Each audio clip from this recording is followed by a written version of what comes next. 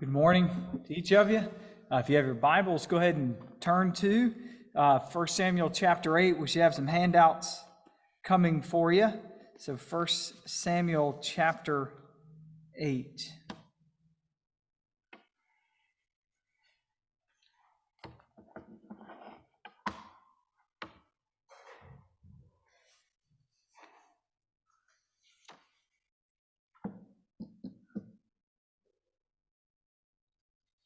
So it's already been mentioned what a pivotal point this is in the 1 Samuel chapter 8 gets us to in the life of Christianity. So what we get and what 1 Samuel is really all about is getting us to the life of David. Timelines are huge for me. They help me out a lot. So right now we're 2,000 years on the other side of Jesus. And so Jesus splits all of human history. We literally reset our calendars at the birth of Jesus. So about 1,000 years before Jesus, we get David. And David is the major, he's not the first king, but he is the major king for the people of Israel. So David comes 1,000 years after Abraham. So if I've got you kind of confused, big picture, you back up from Jesus, you go 2,000 years back and you get Abraham. That's when God called his people. We now call the Jewish people. And you go halfway in between Abraham and Jesus and you land at David. And that's where God at that point will give us a promise to David. And he says, look, I'm gonna save the world through one of your sons, and it's going to be a king. But here's what's interesting. What's interesting is you would think if God is going to use a king through the line of David to save all of the world, you would think the story about which we get that king would go something like this. Today's the day. You're going to get your king. This is the one who's going to save it. It's exactly as I planned. So today we start with this new idea of a king. But 1 Samuel chapter 8 is how we get this idea of a king, and you're going to see it goes nothing like that. It almost looks as if this wasn't even God's plan. That's what 1 Samuel 8 is. 1 Samuel 8 is us getting the king, and yet it almost looks like this wasn't even God's plan. So I say all of that to say, how in the world we get the incredible idea of a king out of this chapter when it almost looks like it's not God's plan? How does all that get worked out? Yeah, I'm not even going to touch that this morning. So good luck, Pastor Mark. That's you next week. I don't even know if you're going to have time to touch that, but that is so interesting. Keep that in mind as we go through this. If nothing else, it is so interesting how God uses our senselessness in his providence. I feel so much comfort by that. My stupidity, and there's a lot of it, my senselessness, my bad decisions, God has perfect room and providence to work it all out. Praise God for that. 1 Samuel chapter 8, verse 1. When Samuel became old, he made his sons judges over Israel. The name of his firstborn was Joel, and the name of his second Abijah. They were judges in Beersheba, yet his sons did not walk in his ways, but turned aside after gain. They took bribes and perverted justice. Then all the elders of Israel gathered together and came to Samuel at Ramah and said to him, behold, your sons are old, or you are old, and your sons do not walk in your ways. Now appoint for us a king to judge us just like all the nations.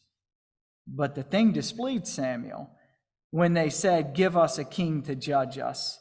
And Samuel prayed to the Lord, and the Lord said to Samuel, obey the voice of the people and all that they say to you, for they have not rejected you, but they have rejected me from being king over them. Verse 8, according to all the deeds that they have done, from the day I brought them out of Egypt, even to this day, forsaking me and serving other gods, so they are also doing to you. Now then, obey their voice. Only you shall solemnly warn them and show them the ways of the king who shall reign over them. So verse 10 all the way to 18, this is the ways of this king that they're begging you for. So Samuel told all the words of the Lord to the people who were asking him for a king over them. He said, "These will be the ways of the king who will reign over you.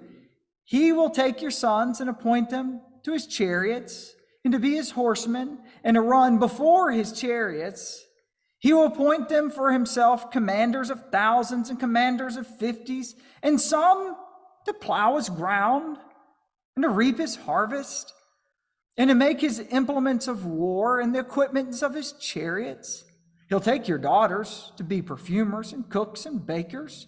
He'll take the best of your fields and your vineyards and olive orchards and give those to his servants.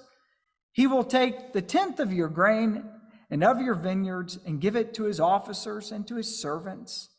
He will take your male servants and your female servants and the best of your young men and your donkeys, and he'll put them to work, to his work." Verse 17, "He'll take a tenth of your flocks, and you will be his slaves." Verse 18, "And in that day you will cry out because of your king, whom you have chosen for yourselves, but the Lord," that's Yahweh, "will not answer you in that day." Verse 19, "But the people refused to obey the voice of Samuel, and they said, 'No, but there shall be a king over us, that we may be like all the nations, and that our king may judge us and go out before us and fight our battles.' And when Samuel had heard all the words of the people, he repeated them in the ears of Yahweh. And then Yahweh said to Samuel, 'Obey their voice and make them a king.' Samuel then said to the men of Israel, 'Go every man to his city.'" Let's pray. Father, thank you for your word. Unbelievable that this all happened over 3,000 years ago, and we're reading about it today. We can gather around it. We can gather around it with confidence that all of it's true. We can gather around it with confidence that we have it. Father,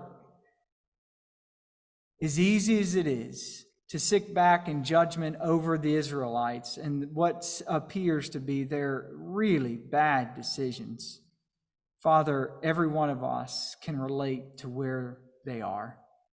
We know what it feels like to feel vulnerable, to be anxious, to feel exposed, to worry, to feel scared, to not know about what the future might hold.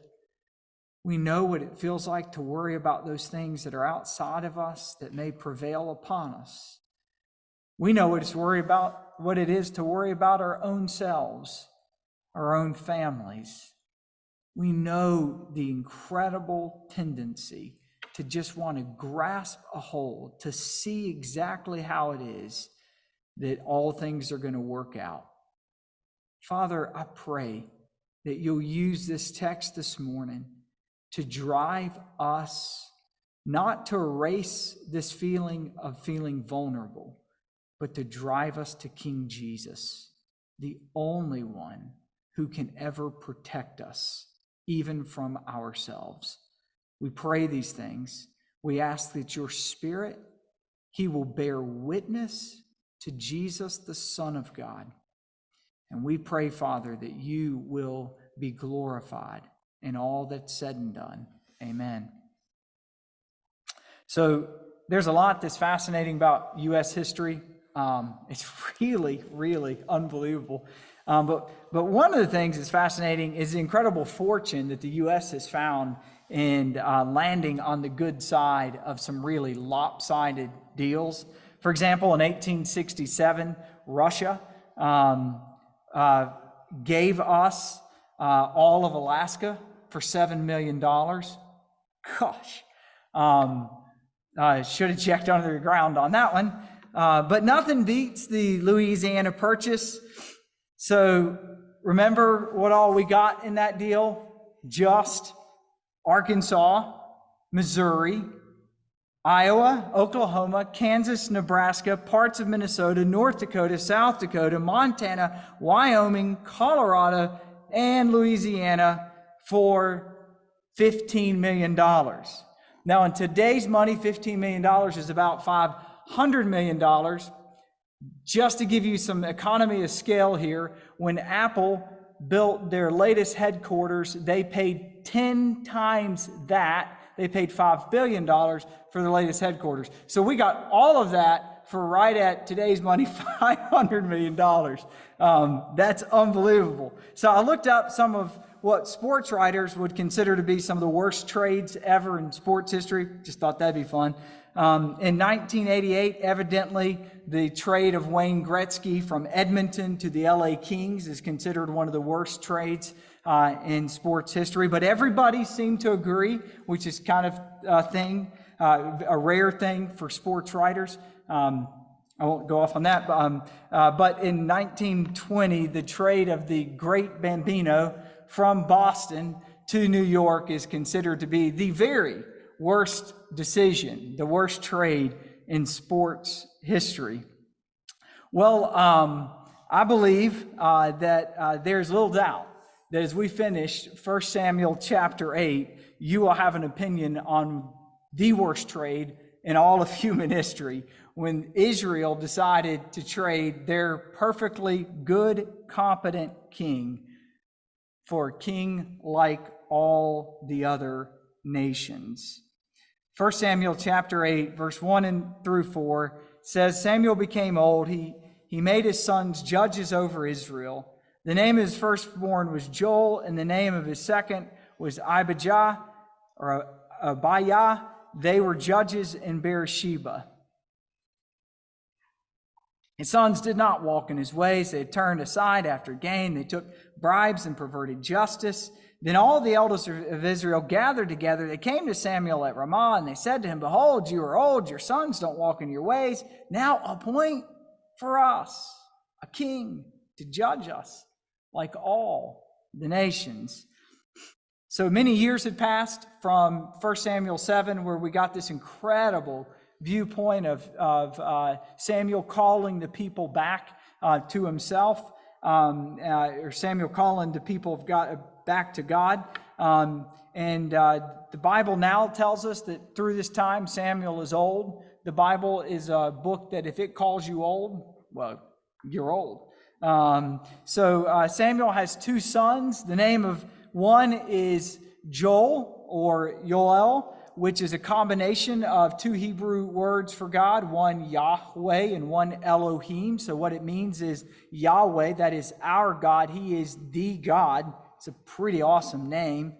And then his other son is, we would say Abijah, but they may pronounce more like Abiyah, which is a combination of the Hebrew word Abib, which would mean father, and then Yahweh. So Yahweh is our Father.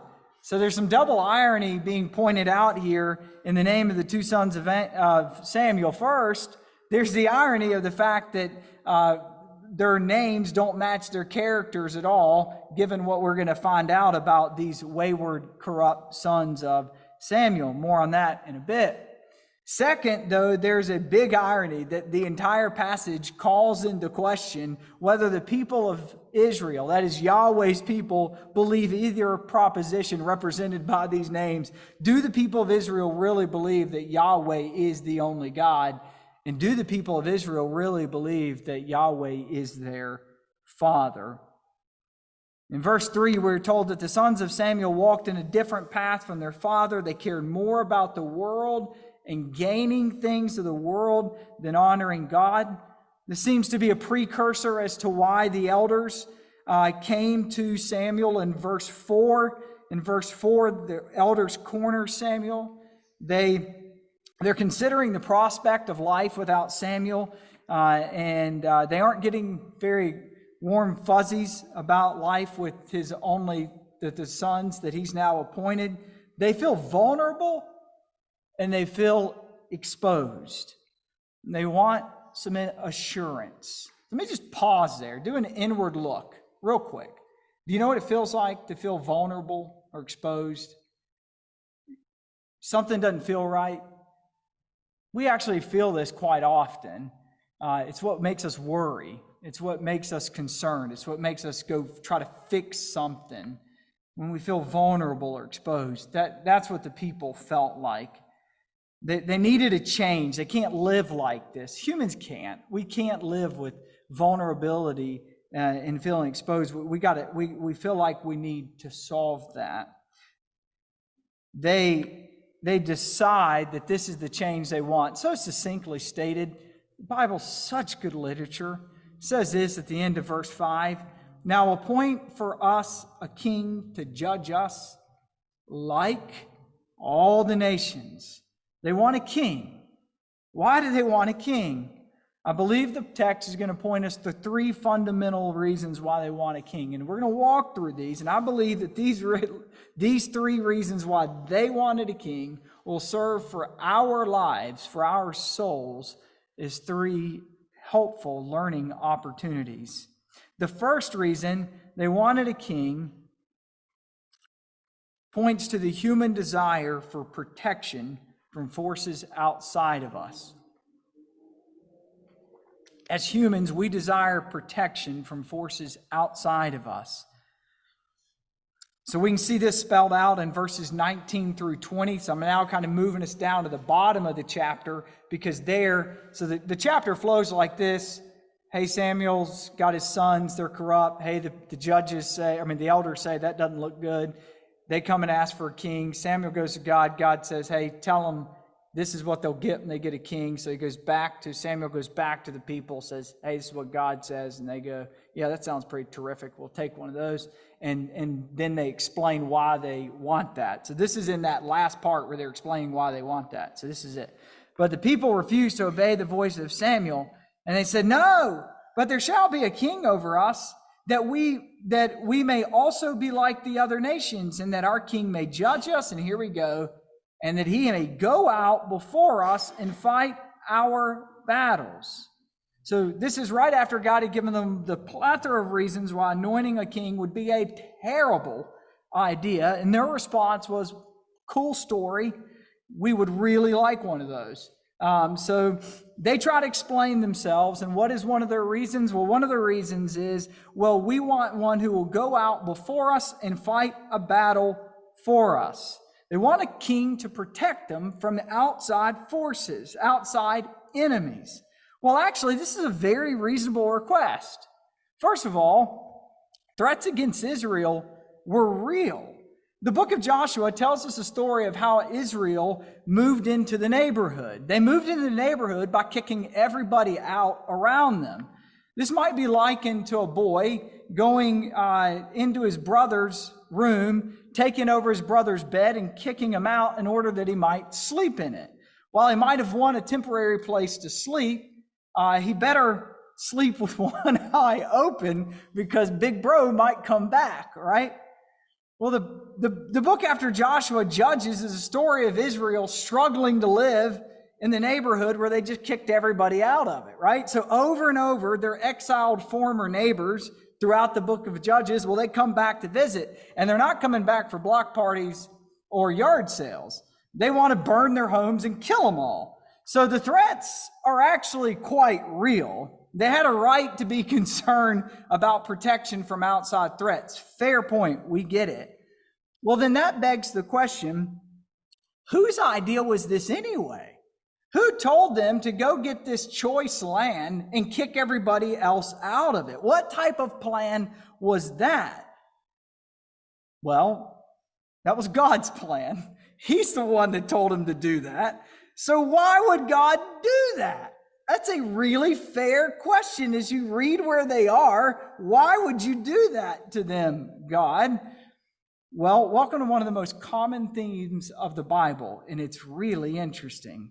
God rarely leads his people into safety and comfort, free from concern. Rarely. To the contrary, he often leads his people into danger, where he alone is our only hope, our only source of strength and help. Consider, for example, the route out of Egypt. If you go look at that, I gave you a map, you can look at it later, but if you go look at how they left Egypt, how you go from Egypt to where they got to go, there's about a dozen other ways that you could leave from Egypt and get into the promised land and not have to have a sea parting event. But no, God does not do that. Instead, he takes them and pins them in purposefully, leaving them with no one else but in God alone to trust, so that he may save them. And in a similar fashion, God decided to give them the choicest, most desirable land around only after booting their neighbors out. So they're surrounded by people who want them gone, and they want them dead. All the while, so you're surrounded by people who want you gone and dead. All the while, you have no formal army, nor do you have a king to lead that army. You're fully dependent upon God for protection at all time. God uses our sense of vulnerability to draw us to himself, so we can understand why the people desire protection from outside forces. But here's where it gets interesting. The precise language here. Unreal. So listen to this. It's tremendous. Here's the reason. It's so precise that our king may judge us, but listen to this, and go out before us and fight our battles for us. Now, how often do you think the kings of the other nations were going out before their people into battle? None. And how often do you think the king from the other nations fought the battles for them? None. We know it's an absurd concept because just a few verses earlier, when God told them what was going to happen when they had a king, God told them the opposite is going to happen. He told them in verses 11 and 12, he will take, this is a king, he's going to take your sons and appoint them to his chariots to be his horsemen and to run before his chariots. He will appoint for himself commanders of thousands and commanders of fifties, and some to plow his ground, and some to reap his harvest, and some to make implements of war and the equipments of chariots. So God tells him, if you get a king, just like all the other nations, he's going to take your sons to do his yard work and his chores. And if a time of battle comes, if and when that happens, he'll direct your son straight into harm's way so that he will be protected. God tells him, if you get a king like the other nations, he will make you fight and die in order to protect him. Their response, yeah, exactly right. We want a king like the other nations, so he'll fight for us and keep us from dying. It feels like the most confusing conversation you ever had. It feels like talking to a toddler. Are you serious? That's the point. But hold on, it gets better. What happened? You can't make this stuff up. What happened in the chapter right before this one? I'm not talking about, hey, this is a story that happened one time in the Old Testament. I'm talking about in the chapter right before this one. What happened? You just can't make it up. So the people are worshiping God, and some of the folks from the old neighborhood come knocking. Hey, they're not happy, right? Remember, they got kicked out. Who is it? It's the Philistines. The people get all upset. The Philistines are here. They're going to kill us all. Verse 10 and 11 in chapter 7. Can't make it up. As Samuel was offering up the burnt offerings, the Philistines drew near to attack Israel. But the Lord, who's that? That's Yahweh. He thundered a mighty sound that day against the Philistines. He threw them into confusion, and they were defeated. Hold on. Before Israel. And the men of Israel went out from Mizpah and pursued the Philistines and struck them as far below as Beth-kar. So what happened? Well, as the Philistines came to destroy them, God, their current king, went out before them. And what else did he do? He fought the battle, what? For them.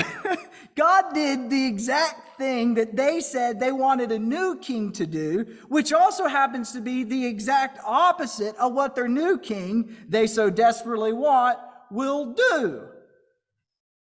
It's the irony of all ironies. It's on full display. The only people on planet Earth who had a good, capable king are the very ones shopping for a new one.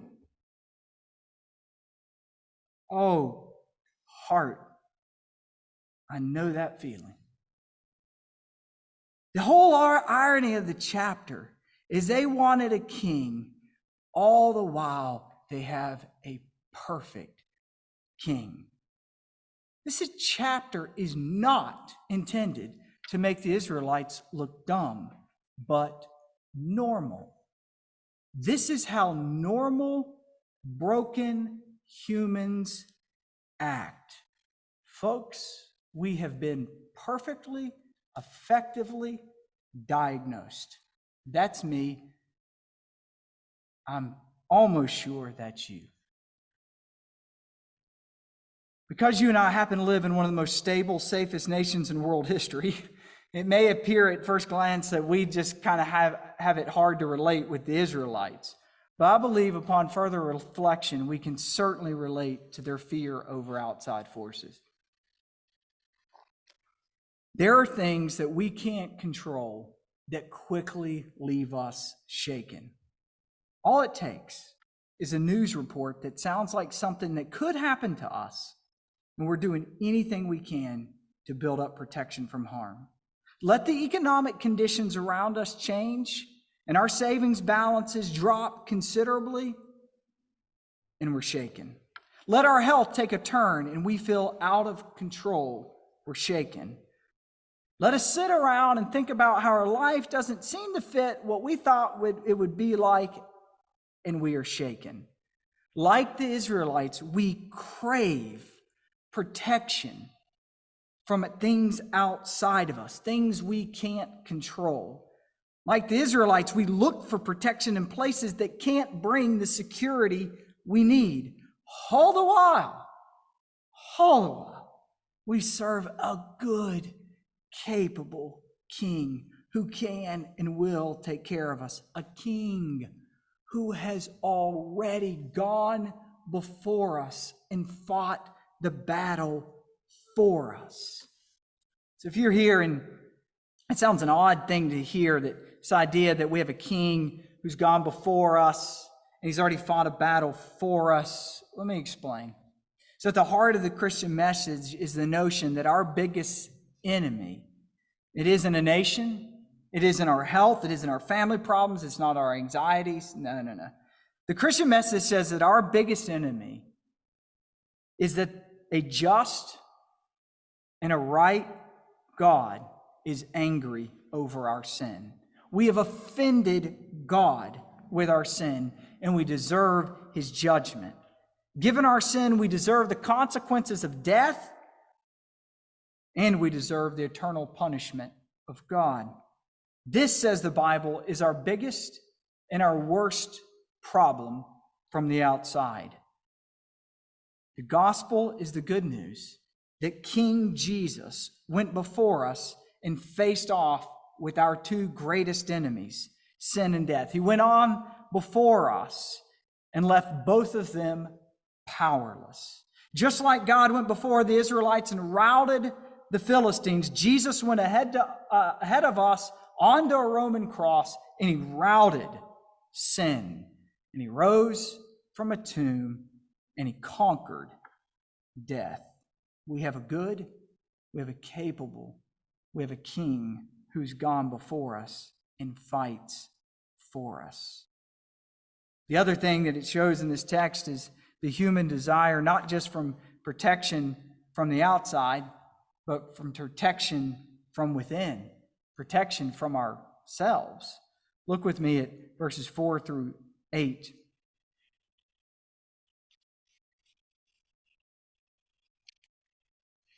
Then all the elders gathered together, Samuel at Ramah, and said to him, Behold, you are old, and your sons don't walk in your ways.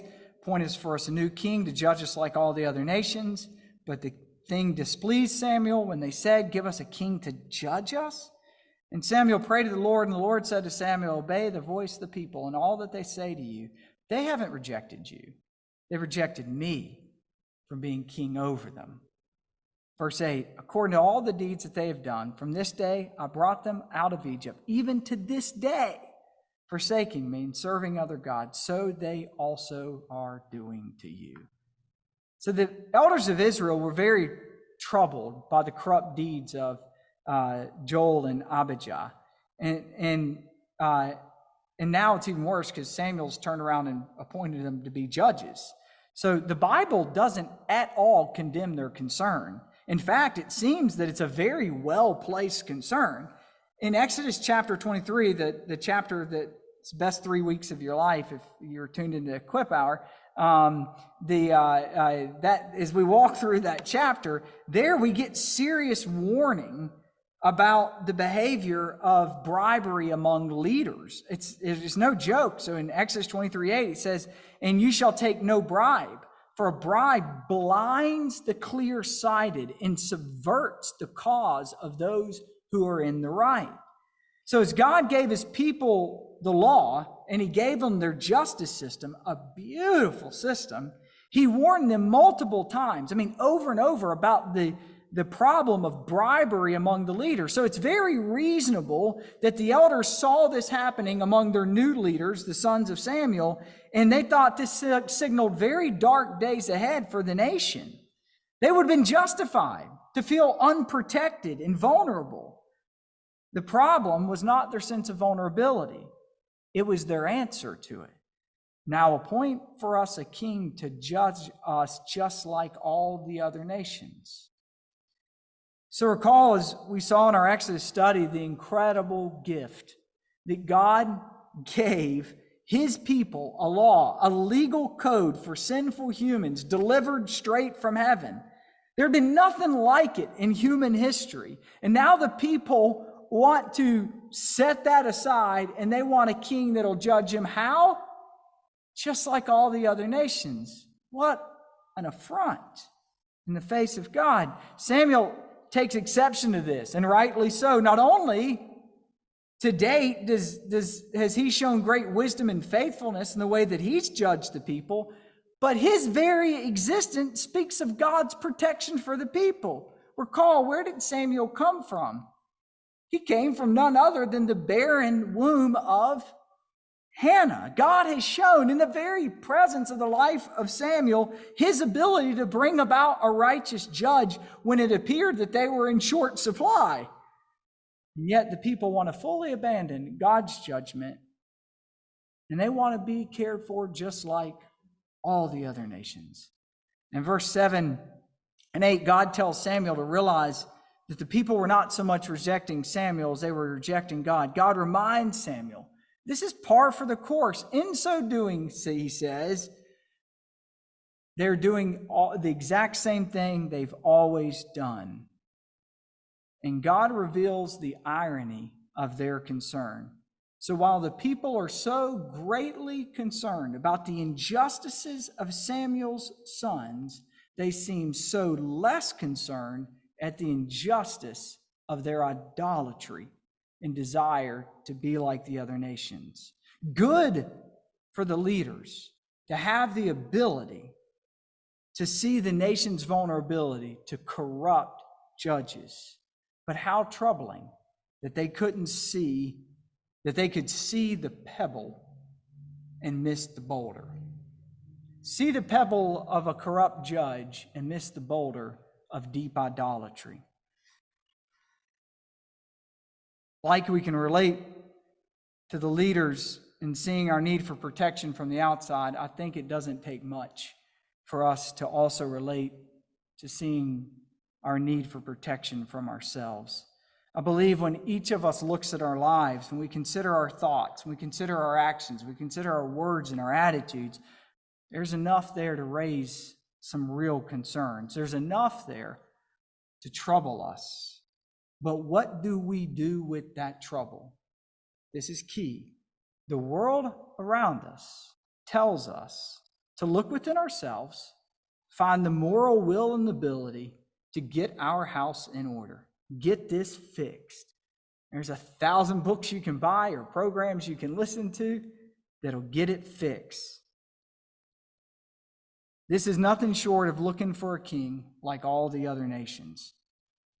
What we need is nothing like a therapy program or a good book or some religious activities. We need to admit our helplessness to King Jesus and trust that he will come from the outside and put our inside house in order. Like the elders of Israel could see the problem in their day, so our broader culture can see certain transgressions and see them as troubling. But just wait. Like the weather, that will change. Many of you have witnessed this in your own lifetime. As you've watched, things that were once shunned are now celebrated, or things that were once permitted are now shunned. Our culture has the ability, like the elders in Israel could see the problem of a bad judge. They have the ability to see small transgressions, but all the while they are little, if none, concerned with the deep idolatry of God's creatures failing to give him the due that he is deserved as the perfect, holy God. We should feel vulnerability from the outside. There are so many things we can't control. And we should feel vulnerability from the inside. There are so many things that should trouble us. Finally, what led them to want a new king? Probably chiefly the human desire for protection we can grasp. The human desire for protection we can grasp. Verse 5, now appoint for us a king to judge us like all the nations. Verse 19, but the people refused to obey the voice of Samuel, and they said, no, there shall be a king over us, that we may also be like all of the nations.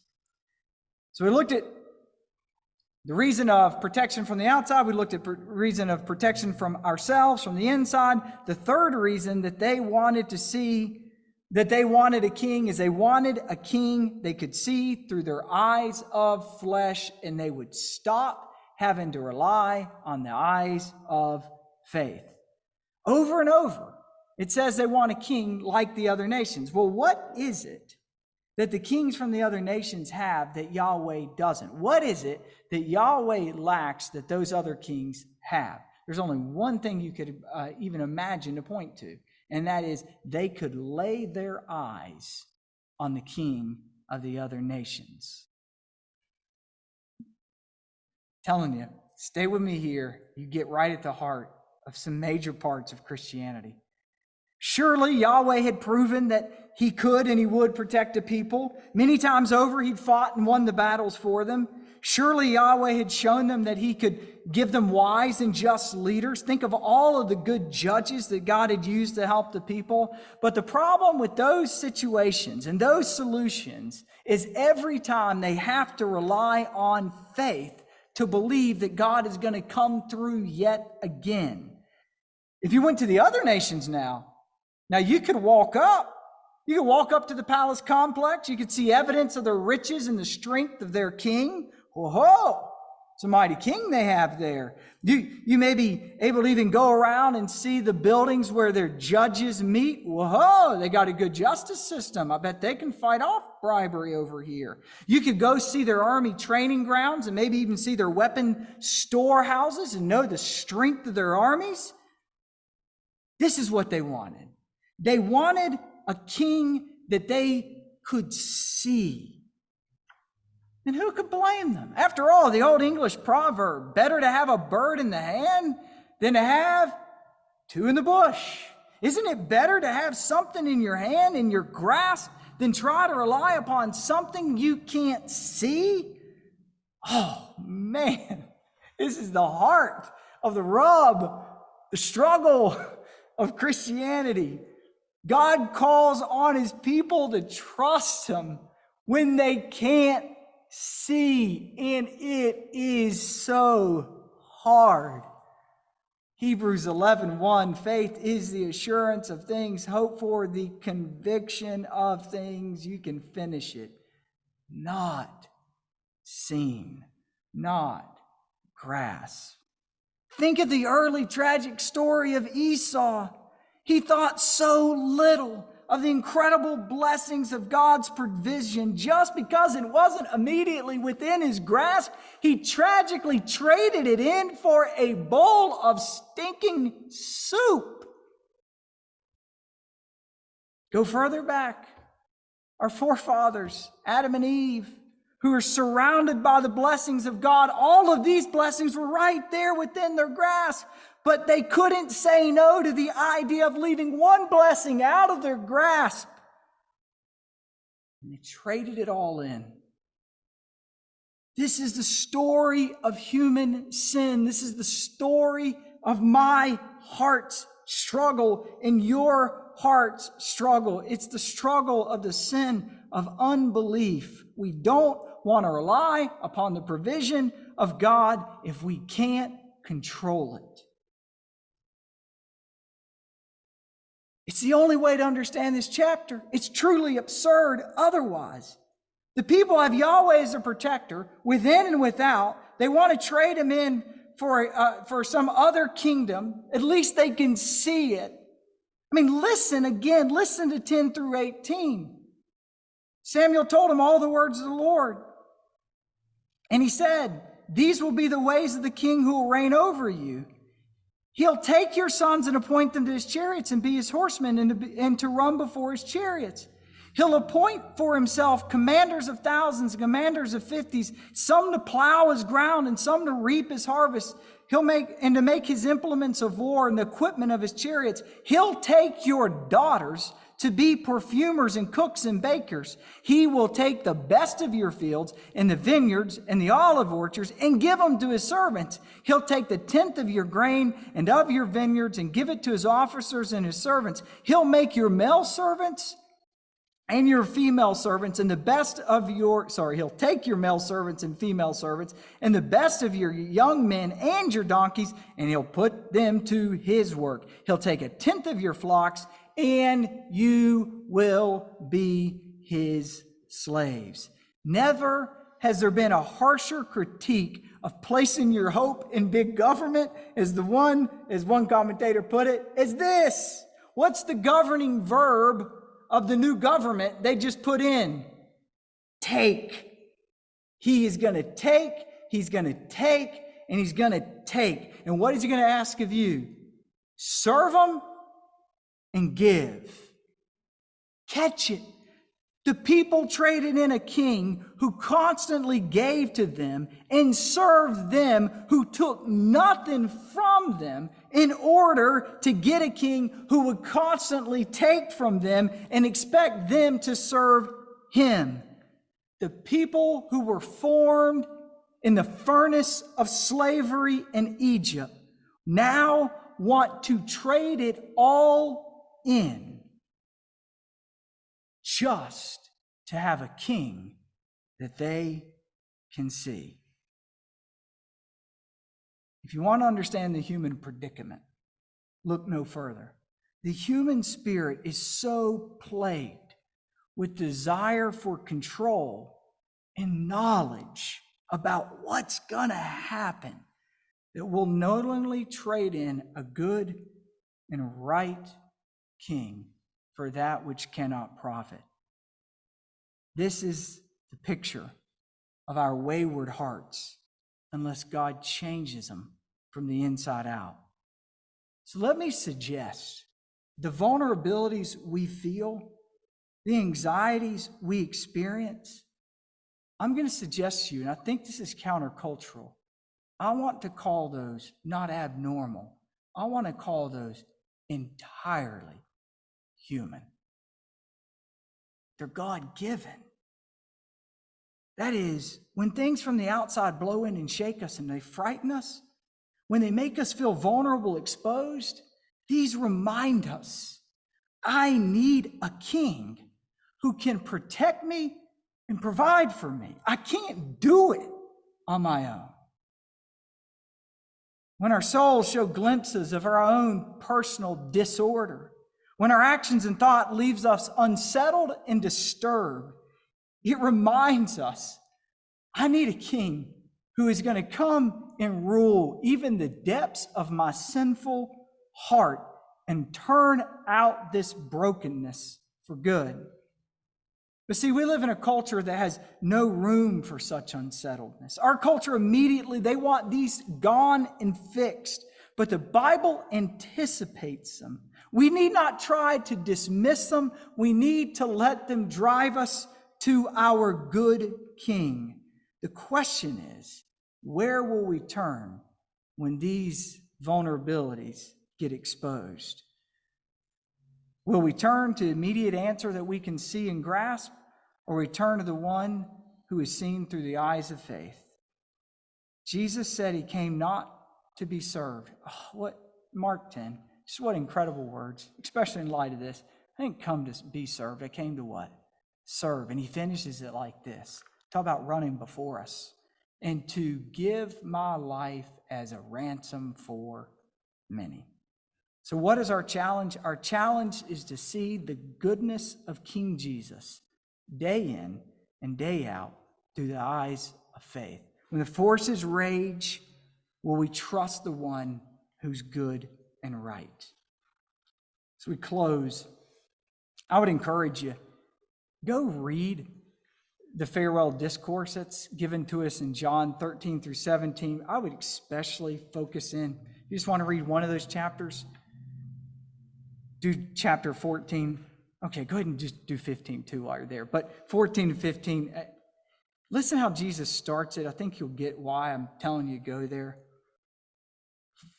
14:1, let not your hearts be troubled. Believe in God. Believe also in me. Thank you, Jesus. Don't let your heart be troubled. Believe in God. Believe also in me. See, Jesus completely anticipates the struggle we're going to have for vision and protection. And one of the coolest things he does there, I think I got to find a better word than cool there. The great thing he does there is he gives us the Holy Spirit. And you know what he says the Holy Spirit will do? He'll give vision to believers. He'll help us see and choose the right king. In John chapter 15, verse 26, so I say, go ahead and knock out 15 while you're there. But when the Helper comes, this is Jesus talking. He says, when the Helper comes, that's the Holy Spirit, who I will send to you from the Father, the Spirit of truth, he's talking about the Holy Spirit, who proceeds from the Father, listen to what he's going to do.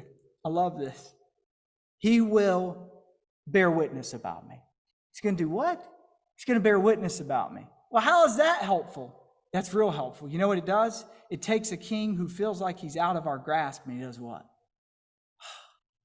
He brings it to my grasp.